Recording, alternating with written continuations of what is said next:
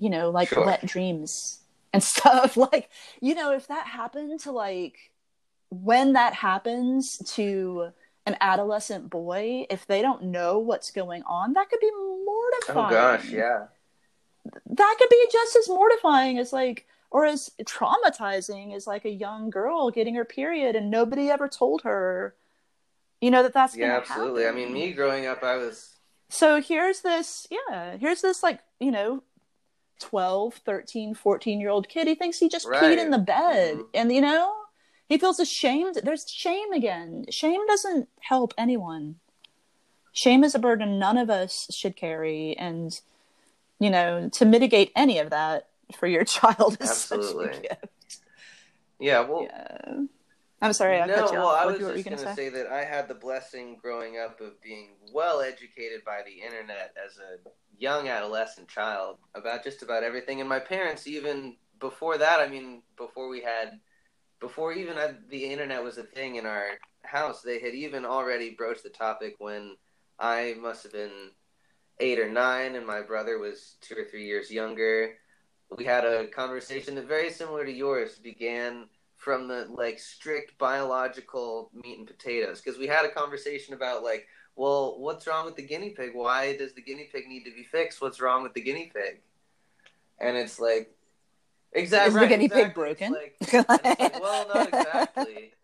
And it's, yeah, so it was from there, it was kind of like, okay, well, this is a certain model for creation of life in mammals. And exactly like you said, it was like that just kind of spurred different questions for me than it did for my younger brother. And over the, months and years after that, and then, the internet busted it wide open. And then by the time we were experiencing any of that, totally informed. But I agree, yeah, it's a place of fear. And if we err on the side of shame as opposed to err on the side of communication, forgiveness, context, yeah, it can be very traumatizing.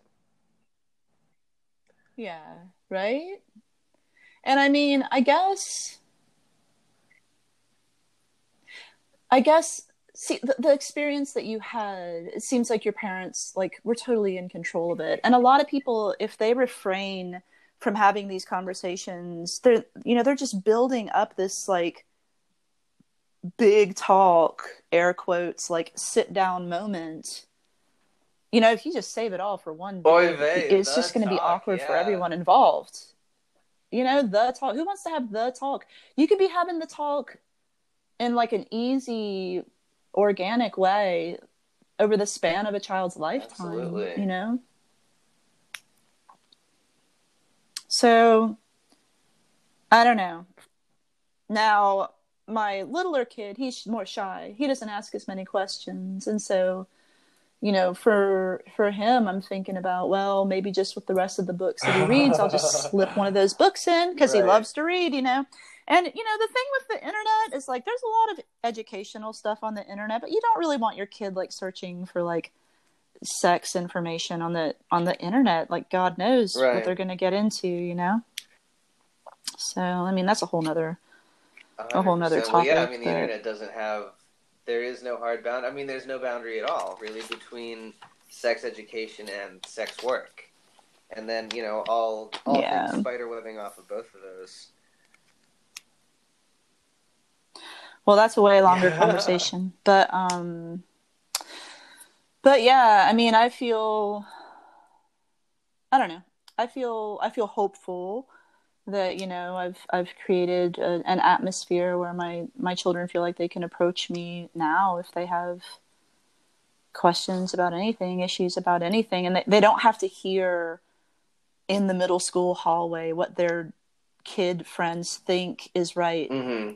you know, or what their kid friends learned on the internet, or what their kid, they don't have to like be confused by the myths and the misconceptions, or the misogyny that can come from people learning about sex from television, or learning about sex on the wrong website, or whatever. Like they have a healthy idea of what that you know just their a healthy foundation of what to know about these Absolutely. things. Well, that's something that's totally unique to a Yeah. family discussion, is that you as a much older person who is genetically very close to these humans, can be like, hey, there's two perspectives, and in every, for instance, sexual encounter, there's two people coming together, which means that there's two stories, there's two equal parties.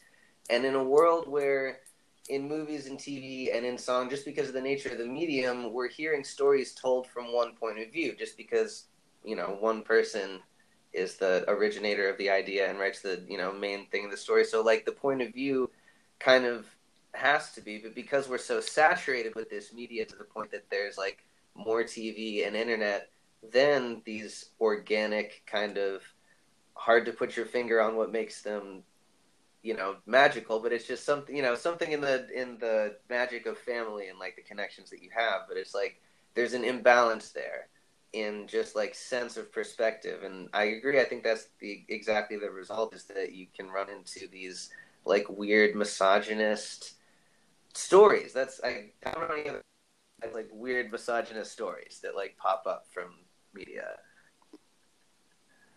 And I mean, it's so incredibly prevalent, you know, and it's very interesting to me how we'll watch these superhero movies, you know, we'll watch people rip each other up. The children will play these violent video games where they're like, you know, shooting and killing other people, but we'll cover their eyes when there's like a sex scene. Right. In a movie, you know, like what message is that? Like, oh, I support this violence, and it's okay for you to ingest this violence, but this is not, you know, you're too little for this.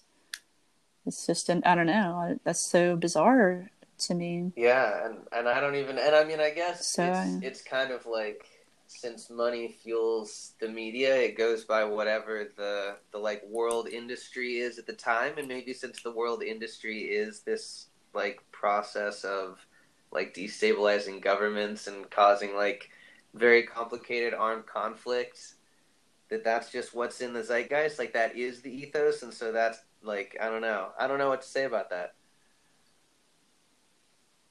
it's just interesting. It's just food for thought. It's like, well, you know, how are we programming our children when we, you know, allow them to take in, I mean, and I love superhero movies. I love video games. I'm No, not like neither am I. against that stuff at all, but it's interesting to me why it's like, why is it okay to consume this, but like, you know, there's like the moment in the movie where like the hero kisses the woman, and you know, it's always usually like that in mainstream movies, but the kids are always like, ew, oh my god, you know, and they get squirmy over that. But like, you know, watching somebody get shot up to pieces is just like, oh, all right, like that doesn't make them uncomfortable, you know. I don't know, it's just interesting to me. It's Yeah, interesting to interesting me. is the word. Yeah, because I mean, is that, well, I guess here's a question. Do you feel like when you were their age, for instance, was it the same or different? Okay, so I grew up without a Okay, so television. this will be a really cool study. So yeah, talk about that. I did not have a television until I was 32 years old. And I mean, I've been to movies, I've been to other people's houses that had television. Obviously I'm, you know, technologically aware of things, but I grew up reading books. I grew up reading books and playing guitar, man. I don't know. No, it wasn't the same.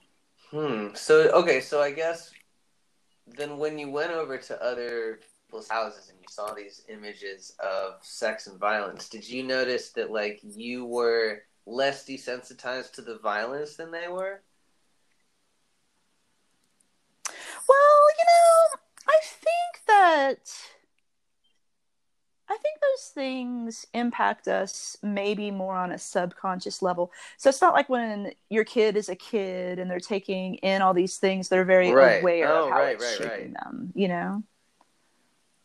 Yeah, I mean, they know what they like to see. They know what they like to see. They know what they don't like to see. They know what scares them, and they know, you know, what inspires them. But as far as the impact that it has, you know, they don't know. we don't know. We don't know. We become more aware of our programming when we become mature, and when we think about, psychology, our own psychology, and our own like spiritual like enlightenment. That's where we start to ask ourselves the big questions Right. about what our programming is. But Please. okay, so another thing Yeah. that I wanted to share with you is like helping kids understand concepts of like Yes, please talk consent. about that. Okay. And again, I'm not an expert, but this is just something I figured out, and it's something that I'm proud to have figured out. But when my kid was a little kid, you can't resist. I can't resist tickling my little kid. It's adorable to watch him crack up, and it's adorable to watch him squirm. But tickling is one of those things that starts off fun, and then it starts very quickly to overwhelm the nervous system, So you can ask a kid, like, do you want to be tickled? And they're like, yeah, and that's consent. And so you tickle the kid, and they're like, oh my God, stop. And then you stop. And then you say to your kid, like, hey, when you stop, I stop. And you teach them, like, hey, when people say stop, they mean stop. I'm going to ask permission to do this thing that, maybe feels good. Maybe after I tickle you a little bit, you're going to change your mind about it. You know what I mean? Like, yeah, but I've, growing up, maybe we've all seen or been in that circumstance where like the creepy uncle wants to tickle you and like doesn't stop, like, and it's just one of those things where like, yeah, I thought I wanted this, and you know what I mean? And it's making me laugh, but now I'm done with that. And the person doing it isn't stopping. So for me, like, that's just it's just such low-hanging fruit. It's just so easy. It's so easy to make that, like a metaphor for Absolutely. sexual consent. And I'm not trying to sexualize like tickling a child, because I'm not a creep. But I understand. But it's like the first place where you can like very safely talk about consent in the specific situation of one person touching another. Yeah, exactly. And just exactly. That's gold right there. Yeah, like and tickling specifically, because it can overwhelm the nervous system. It's like at first you're like, oh my God, this is so funny, and then at a certain point, like something you're like, oh God, I need you to stop. Like, and so it's different than, I think that tickling specifically is a lot different than asking a kid if they want to hold your hand, because hand holding is probably always going to feel really safe. Like if you're trying to get your kid safely across the street, or, if your kid wants to sit on your lap, they're going to crawl on your lap. There's so many really sweet and safe and, pure ways to like be physical. Absolutely. You know what I mean? And yeah, so tickling is that one thing. It's that one thing where it's like tickling and fighting. Yeah, tickling and fighting. So when the kids fight and one of them says stop, if the other one doesn't stop, oh man, they get in a world of trouble. They get in a world of trouble, not for fighting, because they're having fun, like wrestling each other and stuff. But like, if one of them's like, get off me, and the other one's like still going with the fists and going with the like the noogies and the whatever, I'm like, that's where like mom intervenes, Yeah, tickling and fighting, but fighting is a little different, because fighting usually isn't pleasurable to absolutely. That takes it to a whole different level. But again, the dynamic of the nervous system being overwhelmed at a certain point is the common thread. Yeah. Wow, fantastic. Well, thank you so much for sharing that personal testimony. That's like really, that's the good stuff. Yeah, well, again, this is all personal testimony for me. I'm not I'm not no expert. We're here in the personal journals category of podcasts, so this is the exact spot. We're trying to just catch a little bit of this stream and just see what's floating around in it. love it. Yeah. It's just, I don't know. It's such a universal thing. And it's such a natural thing. And it can be such a complex thing, but it can also be such an easy thing. So it's something that interests me. And it's something that I feel like I've been pretty successful with. I mean, the verdict is still out. My kids are not grown yet. I could, there's a chance I could be doing it wrong. There's a chance somebody could like listen to what I have to say and be like, oh my God, she did what, but I don't know. It feels like it comes from a place of like honest intent and like truthfulness, like Beautiful honesty to me, Excellent. Well, thank you so much for being on the show. Where can people find out more about you? About you? About me? Well, just whatever you like. I know as a person? The studio has just gone online, so people can access that if studying yoga is their thing, or where I know that you put yourself into the world by many channels. I know. Maybe I should have one place where I'm like, go check out my jams and my yoga classes and my thoughts and everything. But I do run the yoga studio. I run Searchlight Yoga with a couple other people and play music and just a general personality in the world. General personality in the world and Gainesville celebrity. General personality in the world. Beautiful. Yeah, Gainesville person. Well, all right. Do you have any last message that you'd like to leave the world with before we adjourn our first of, I'm sure, many conversations of this kind?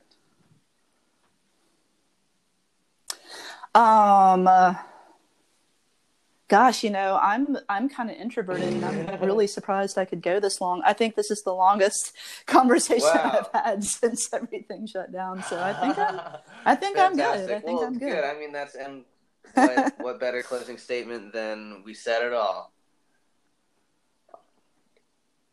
I love it. I mean, it's a lifelong conversation, but fantastic. Well, I was inspired thanks again. to share. Have a fantastic day. Blessings to you and yours. Thank you. Awesome. Thanks, Wilson. Have a good one.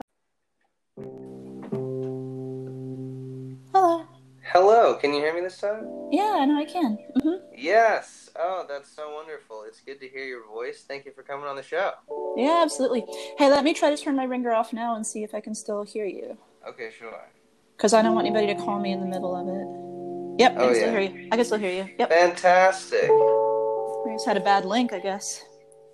Yeah, sometimes it happens. I've had weird stuff occur with the connection. I mean, it's the internet. It is, we are at the mercy of forces beyond our control.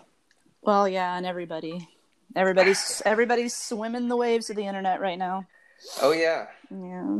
Probably more than ever in human history. This is the truth, yeah. Is that you jamming? That is me, yeah. This is organic, homegrown theme music that is being just created live. Spur of the moment. I like the vibes. That's cool. Yeah, it's the same setup as for teaching piano lessons now for me since everything's online.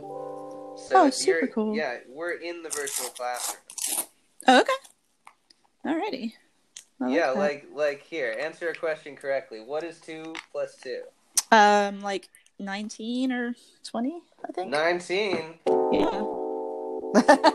Discordant note. Oh, Lord, I must have gotten it wrong. Yeah. But what if you got it right? I like it. Yeah. Sounds like a home run. Yeah, like a... Yep.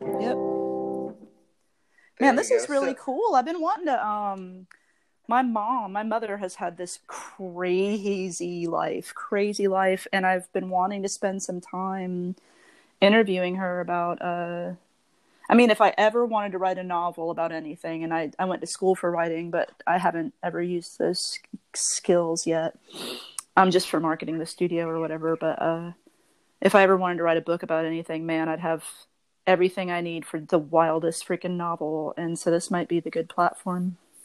Oh, absolutely. And I mean, audio is the way forward, even novels, like I know me personally, I consume more audiobooks, in terms of when I want to read a novel, and I think a lot of people are going that way, so this might be the medium for you to share that story. Yeah, maybe so. I don't know if She might be a rambler though, so I might need to edit down. You want the ramble though.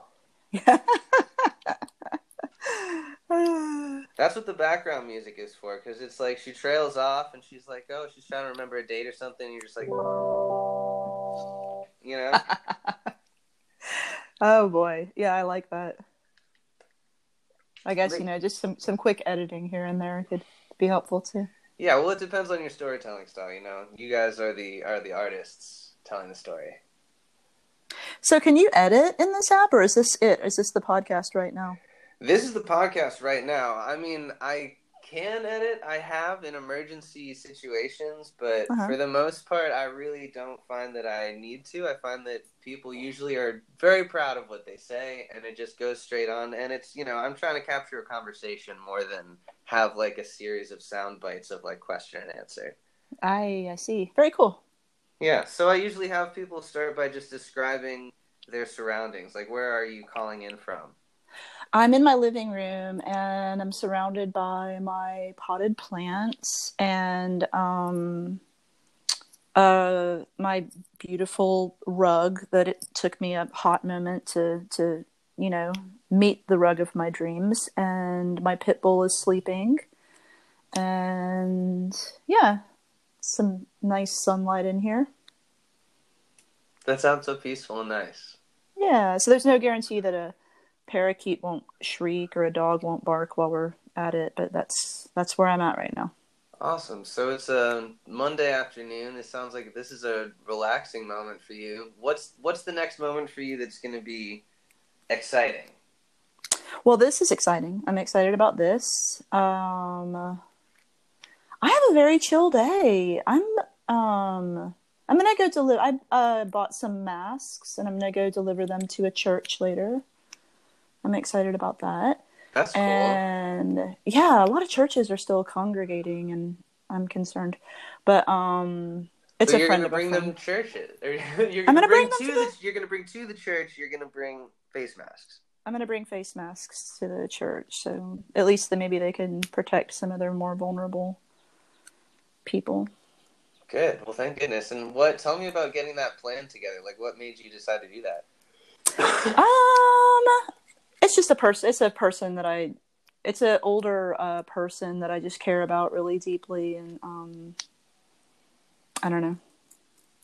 I just got inspired and concerned. So cool. So this was a member of your community that was talking about this, contacted you on some level, and you decided to take action by getting some masks together and bringing them to a local church. Honestly, it's going to be a complete surprise. I'm just going to try, to be anonymous about it and just drop them at the door. Yep. That's nice. Yeah. Well, good. I mean, hopefully, and I'm sure lots of people are doing all kinds of random acts of sanitation like that. Yeah. That's kind of like a flash sanitize, like an undercover. I wonder in what other ways we can make the world safer in clandestine means. I mean, I don't need any what's it called? I don't need any accolades for it. Right, well that's the whole idea. Yeah, it's just you feel the feeling that you want in your heart, regardless of whether anyone knows it. That's what it is. It would mean a lot to me if I could just help a couple people. Nice. Well, that's cool. Yeah. So getting masks where they need to be. What are your other priorities during this quarantine time? I know you as an artist, as a practitioner of yoga, massage therapy, the healing arts. I know you as all these different roles, mother. What's on your mind? How are you filling your time during the quarantine? Well, one very, very cool thing is I've been playing guitar more. I kind of strayed away from playing guitar, and I was doing just more keyboards and drum percussion stuff. And so yeah, guitar is the one instrument that I've played for most of my life, and I don't know, I got really distracted by playing dance music, and I just wanted that energy, and it's just not really it's not my forte. I mean, I feel like I wrote some pretty good songs that people really appreciated, but man, I just feel like I can really express myself with guitar. So it's really just like coming home. I also started a little garden. I've been doing more kung fu. I've been like stepping up my yoga practice. Transitioning my studio to an online platform was more than a full-time endeavor. And, you know, that's like up and running a little bit now. So I have an opportunity this coming month to advance my yoga learning. So I'm going to take a distance course and just a lot of stuff. And, you know, I'm just like that. I'm a busybody, and I'm a little type A. So these things are going to keep me sane. I you know, there are some days where I literally just lay around, trust me. But most days, if I just kind of stay with being positive and doing good things, it keeps my brain screwed on straight. So that's nice. That's cool. And it Yeah. sounds like you're taking a balanced approach to it. Yeah. You're producing content for people to consume online, and you are expanding your own knowledge and practice online. Mm-hmm. Is that a big change from what you were doing, say, I don't know, 2 or 3 months ago?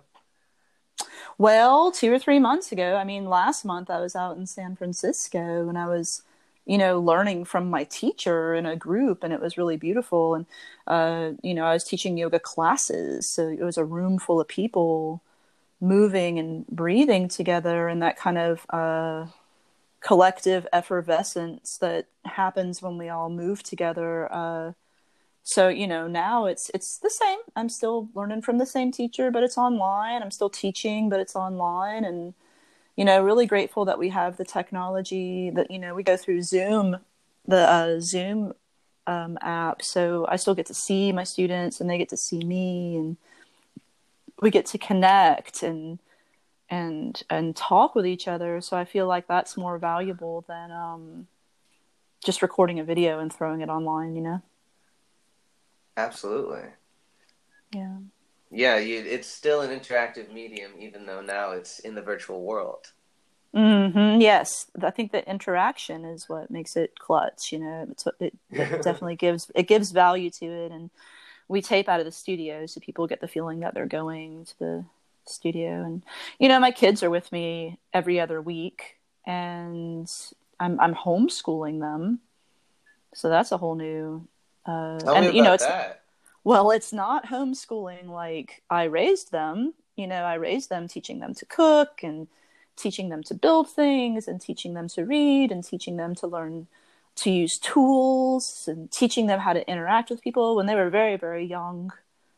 You know, if they wanted, if we were out somewhere, if we were at a bakery and they wanted to get like a treat, I'd give them $5 and I'd say, go up to the counter, get their attention, tell them what you want, make sure you give them a little extra for a tip. You know, just tried to teach them to be independent in the world. But the school board of Alachua County has a specific curriculum that they expect the parents to follow.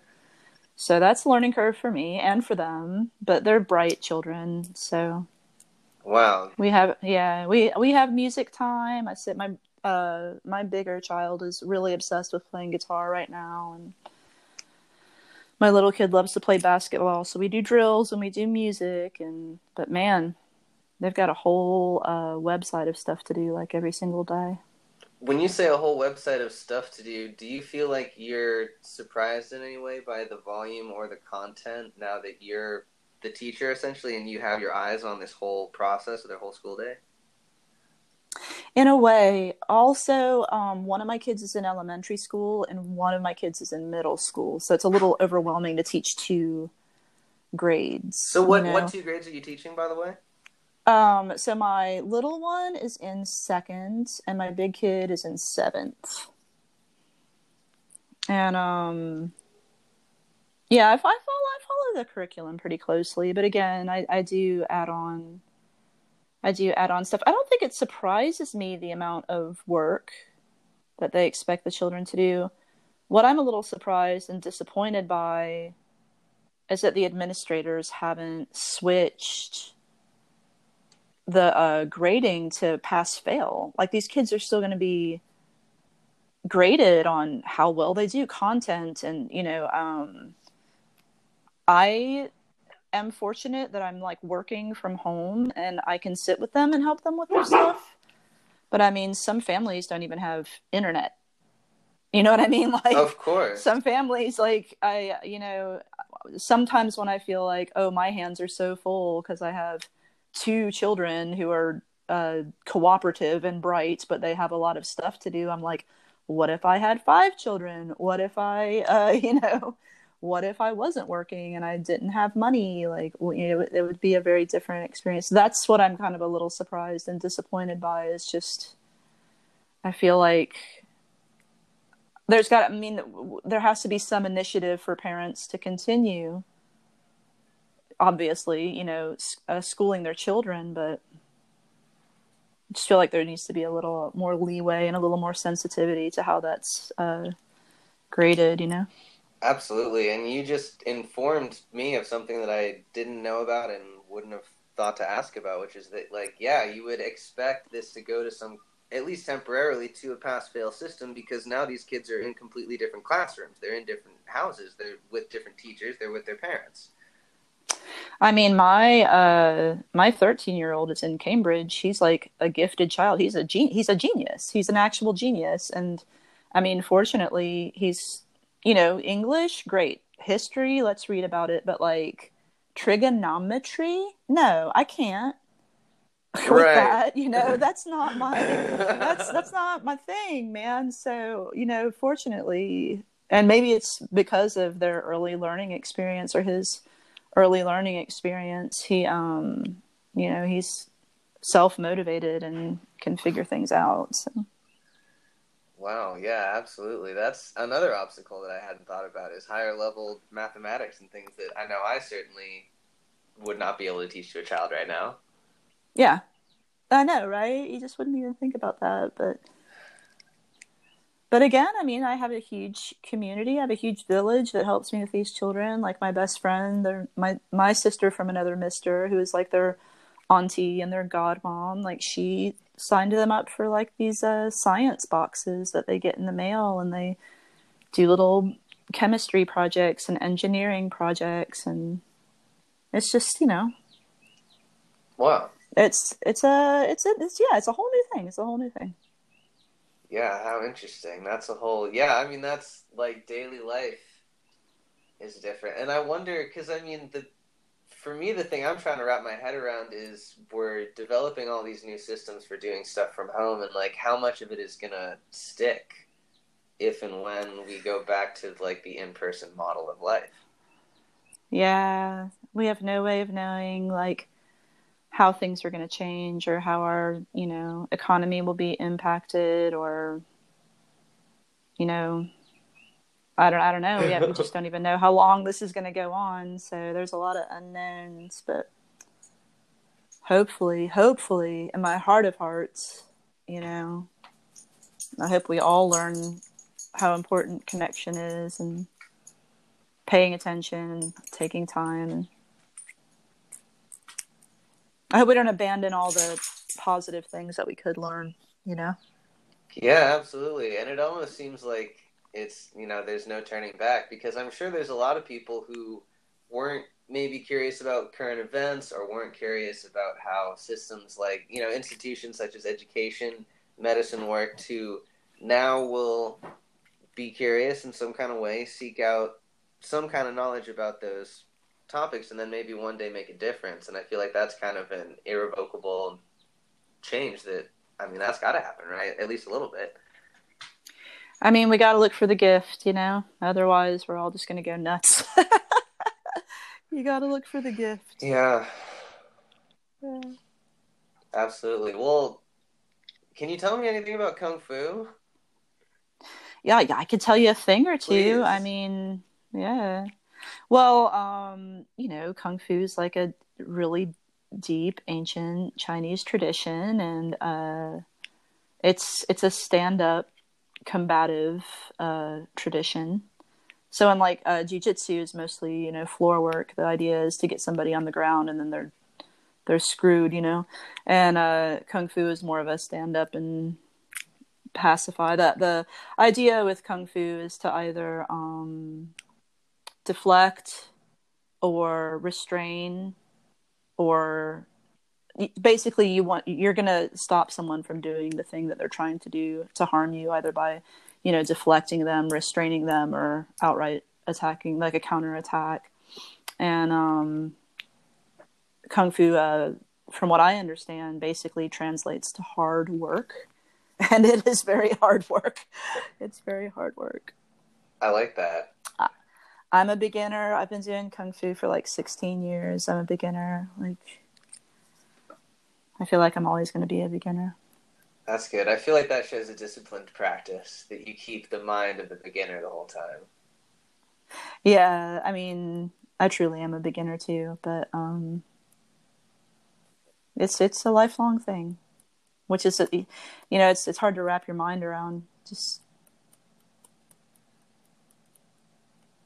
did you have any specific questions about it? Or? Well, just about your story and how you came into it. I mean, how did you become a practitioner of kung fu as a person in the United States? Oh, we have one of the most amazing teachers right here in town, Sifu Desmond Jackson, and he teaches at a Gainesville dojo. And I think one of my friends, I believe it was my friend Neil, who was just like, come check this out one day. And I went and I checked it out, and it just feels good. You know, it's very empowering. You'll be confronted with like tasks that you feel fairly confident that you aren't going to be capable of doing.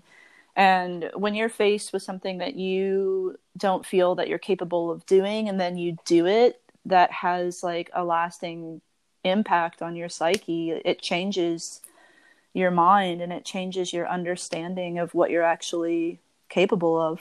Wow. Did you have a moment like this with kung fu?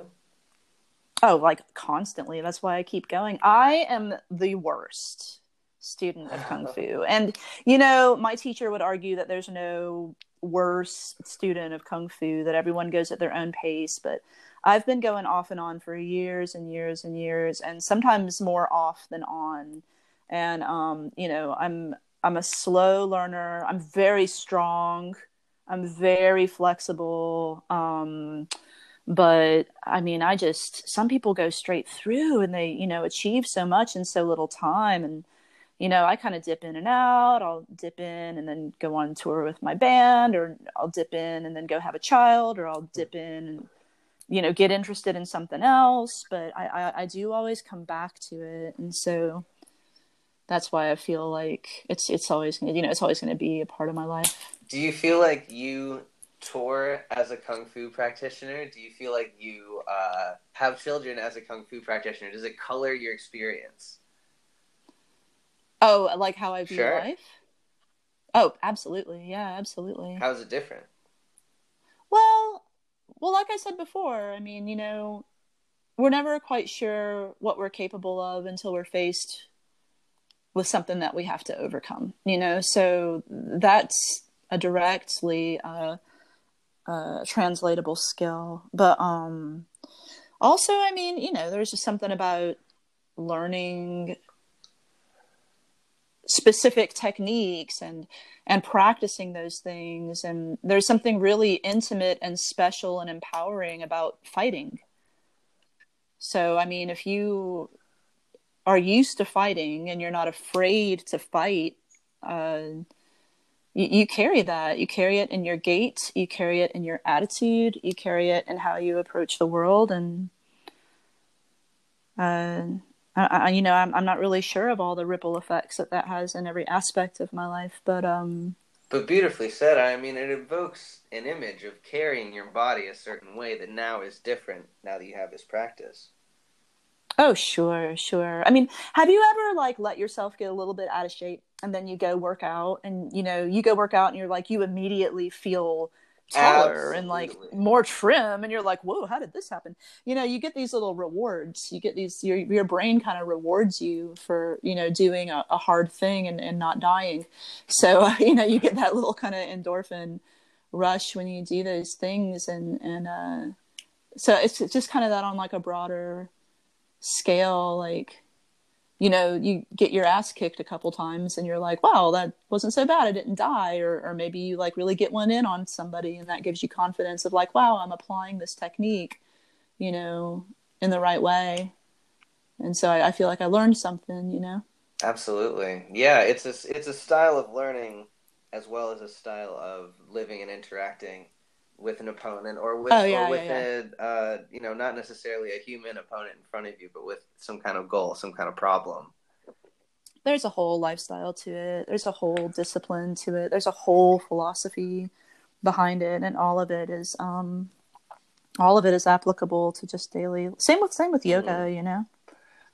Same with Yeah, yoga. so you're drawing all this information in from a lot of teachers who are, masters in different styles, and at the same time, you have a master-student relationship with your kids. And so you mentioned before the show topics of like discussing things with your kids, namely sex, reproductive health, and yeah, this is a show for the whole family, and especially for topics to be brought up that can be contextualized instead of awkwardly tabooed.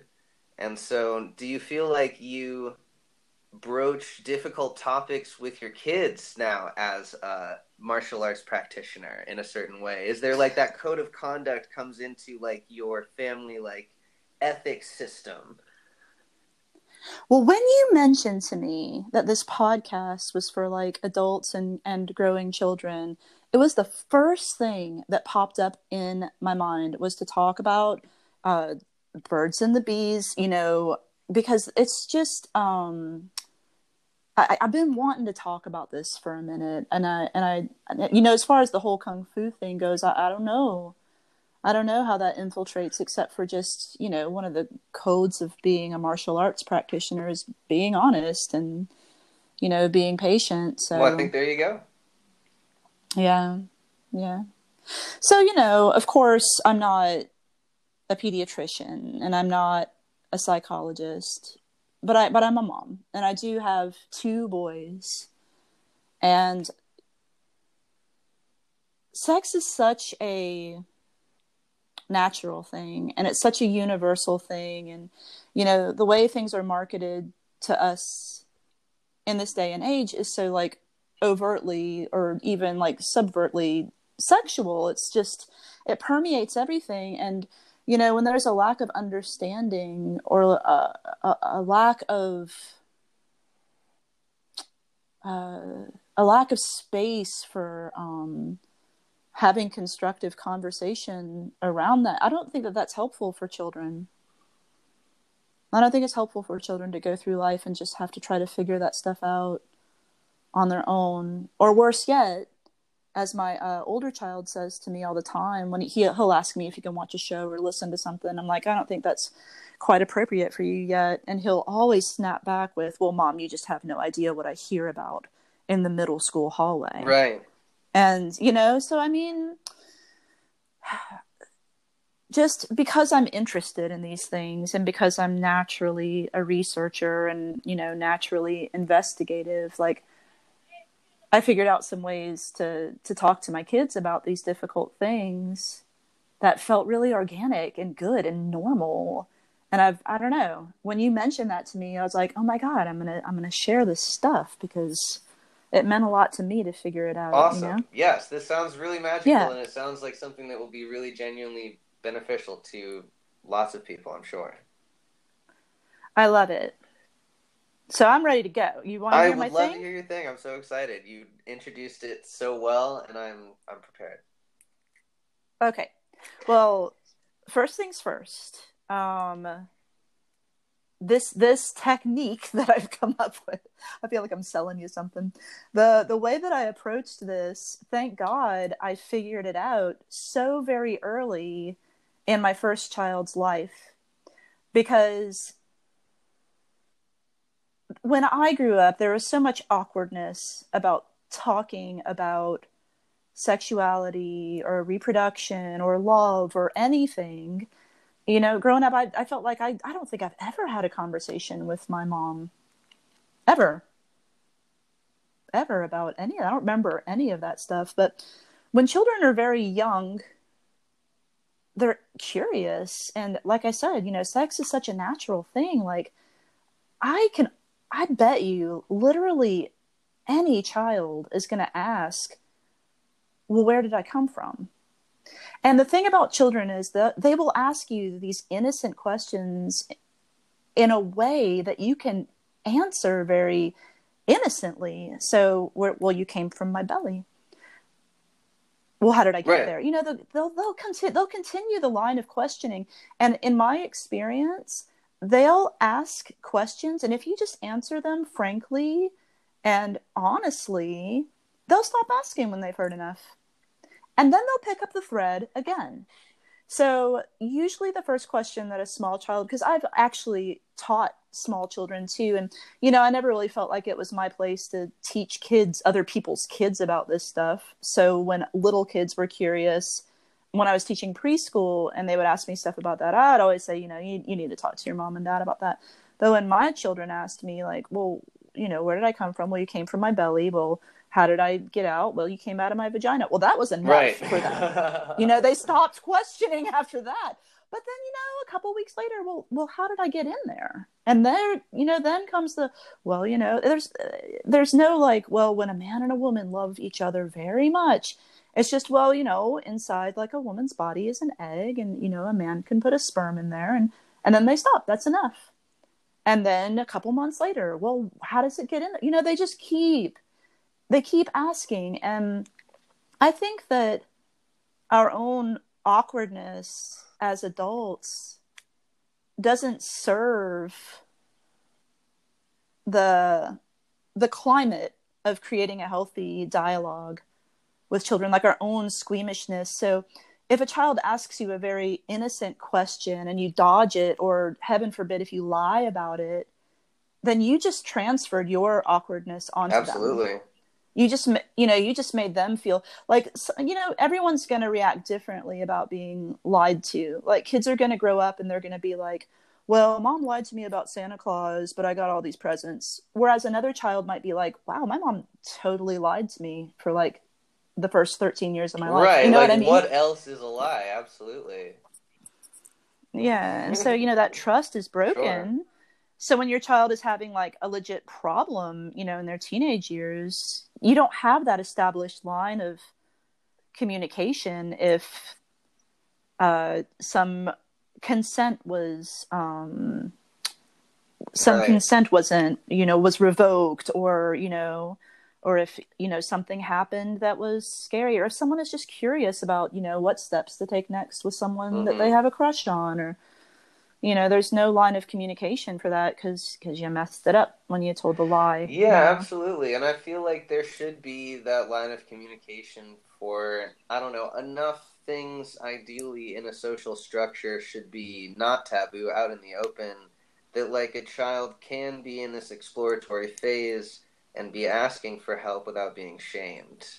And I wonder if sometimes we wander, I wonder if we wander out of that, because it's like, where is the okay zone for, I feel like it's certainly different from family to family. It's different from culture to culture. I feel like it's hard in this time and place to, as a kid, to figure out where that boundary is. Yeah. And, you know, well, about boundaries, you know, I'm sure, I don't know, I'm not trying to toot my own horn. You know, I have challenges in life, like, but parenting is easy for me, and it's just one of my gifts. And, you know, I don't know if every child would ask, but I mean, there's got to be a way. I don't know if every child would ask the right questions that lead you, you know, down that avenue of just clearly responding in very, you know, frank and scientific ways about, you know, what they're asking about. There could be a child who asks you like a question that you can't answer in an age appropriate way. So there's got to be some way that you can approach that too. Like, well, we'll talk about that when, you're a little bigger, I don't know. My kids were always, their questions were always very innocent. And I kind of let them lead the convo. And then at a certain point, I'd had this relationship with my older son, his whole life, just, 2 or 3 times a year, just very easy questions. And, it wasn't always like, I'm not going to say it was always comfortable to answer them, but I just did my best. I just did my best to keep it honest and keep it direct. And, he got it to a certain age where like he's going through puberty now. There are things that I, as a woman, I don't know what he's going through. So just to make sure that, I was still in a place of providing him with stuff he could learn. I asked one of my girlfriends who is a sex teacher, and she recommended a book to me. So I bought him the book, and he shared a room with his brother at the time. So I said, look, go in my room, lock the door. Your little brother can't come in. Just read this book as long as you want. Chill out with it. If you have any questions, then let me know. And, he stayed in there and read that book for a long time. And I mean, there was stuff about, men's body. I don't know what to tell my kid about. And I'm trying to keep it, G-rated here, but just stuff that happens to guys, But I read the book first and made sure, but there was stuff in there that I would have had no idea that it was time for me to talk to him about. The timing. Yeah, can you speak to that? Like, what? So you say that essentially the book made a decision about timing when to discuss certain topics that hadn't occurred to you.